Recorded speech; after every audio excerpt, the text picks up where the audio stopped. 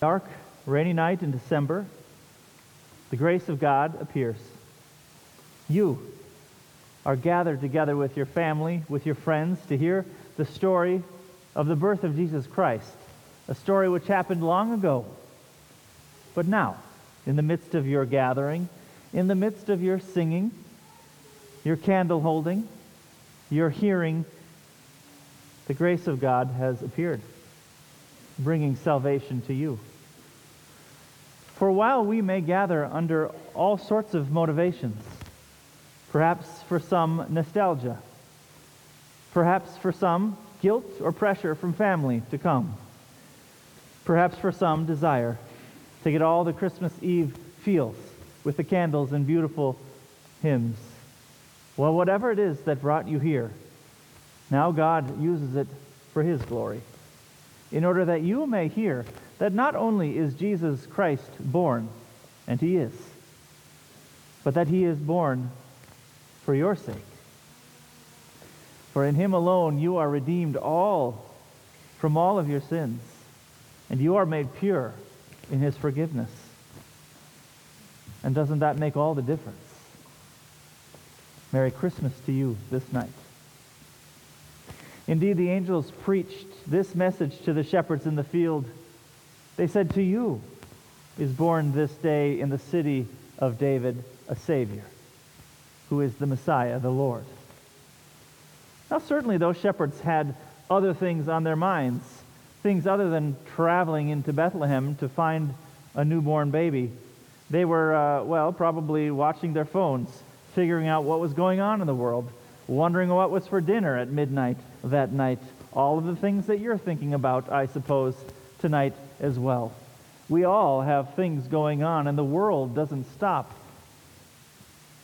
Yet God broke in to them, interrupting all that was going on in their lives for one singular important piece of news, that Christ was born for them. And now tonight He does the same for you. He is born to you. He is born for you. This little one now is yours.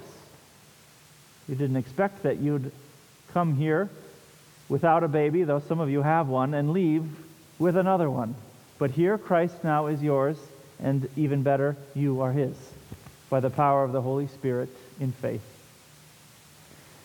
Martin Luther wrote, "Of what benefit would it be to me if Christ had been born 1,000 times, and it would daily be sung into my ears in a most lovely manner, if I were never to hear that He was born for me, and was to be my very own?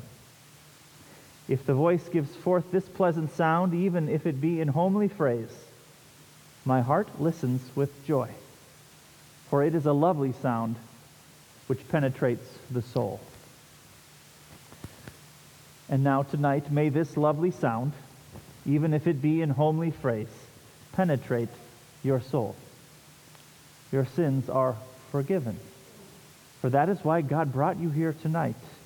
And what a perfect gift God has for you. Now I know that many of you younger ones, and maybe a few older ones as well, can't wait for tonight or tomorrow morning, depending on your tradition, to see what's in all of those boxes sitting under the tree. Some of you have already opened some of these gifts. I heard about it up here. Some very exciting things going on. Or maybe things sticking out of your Christmas stocking if you have Christmas stockings. You're wondering, what are they? I can't wait to see.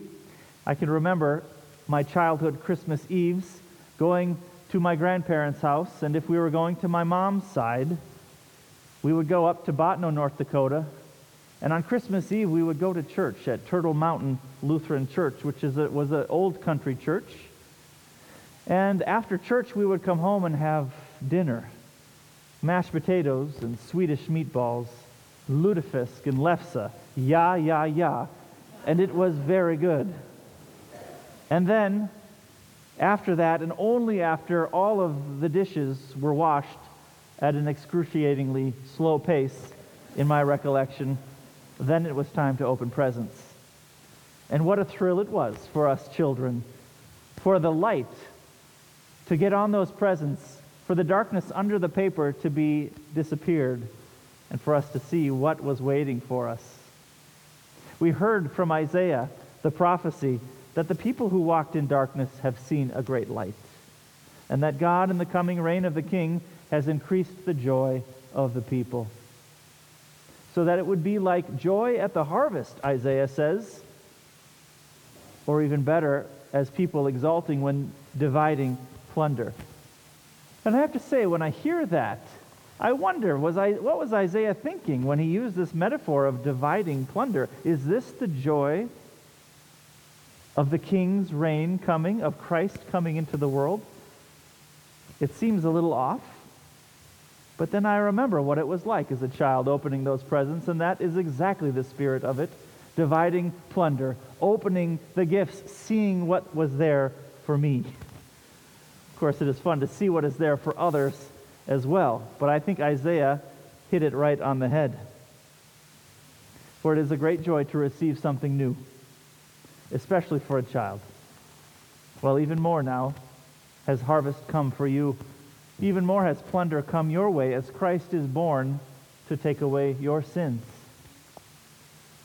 As Isaiah continues to preach, for a child has been born for us, a son given to us, and authority rests upon his shoulders.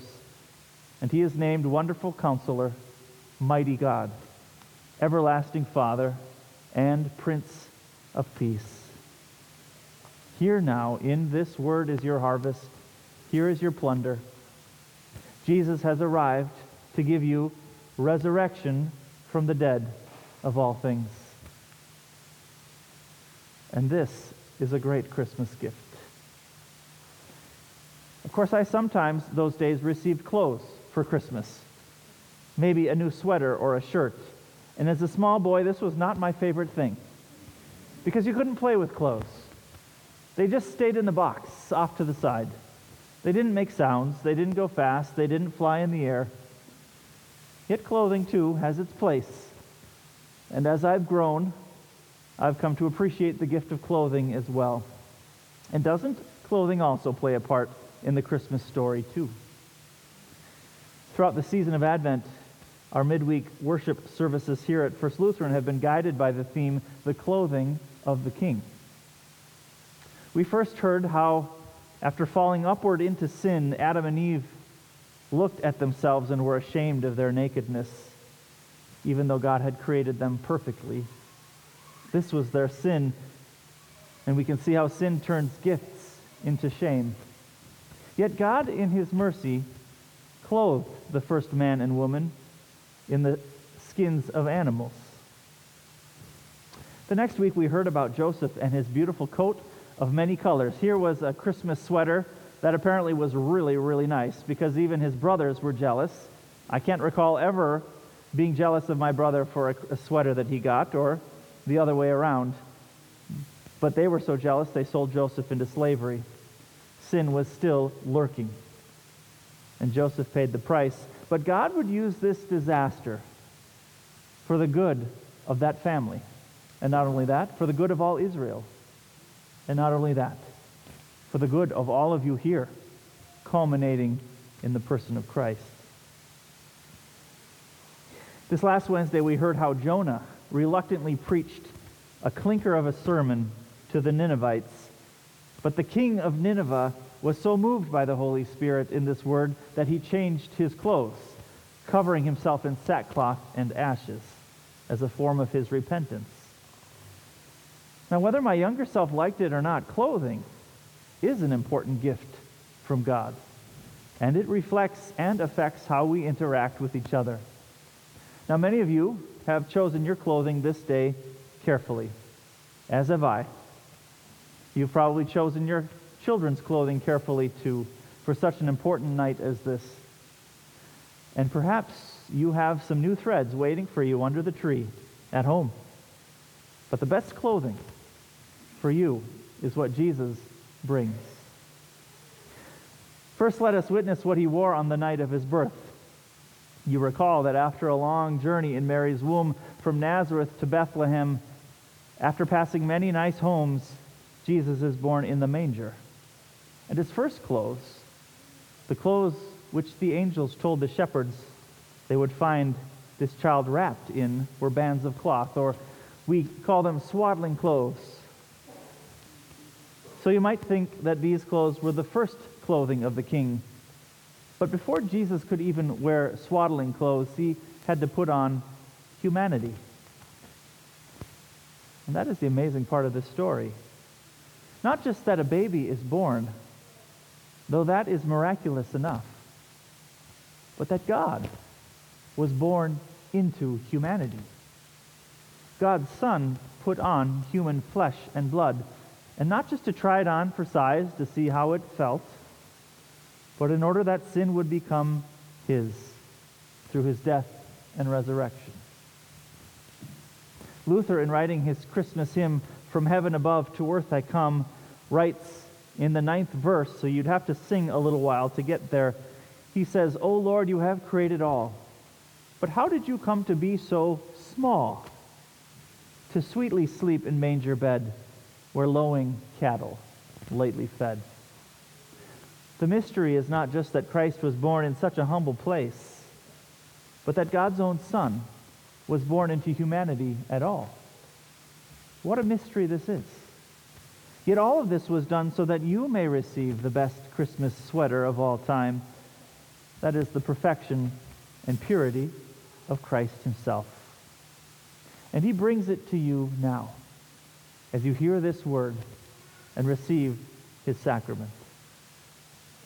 This Christmas Eve, Jesus does not just come, but he comes for you. And he comes clothed in humanity, in your sin, so that you may be clothed in his righteousness, which is divine. And you are. And this is something to sing about. Merry Christmas.